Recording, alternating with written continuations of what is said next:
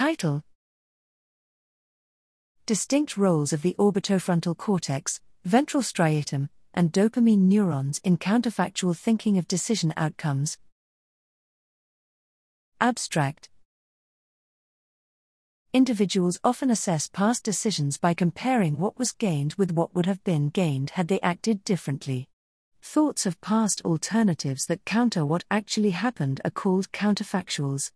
Recent theories emphasize the role of the prefrontal cortex in processing counterfactual outcomes in decision-making, although how subcortical regions contribute to this process remains to be elucidated. Here we report a clear distinction among the roles of the orbitofrontal cortex, ventral striatum and midbrain dopamine neurons in processing counterfactual outcomes in monkeys.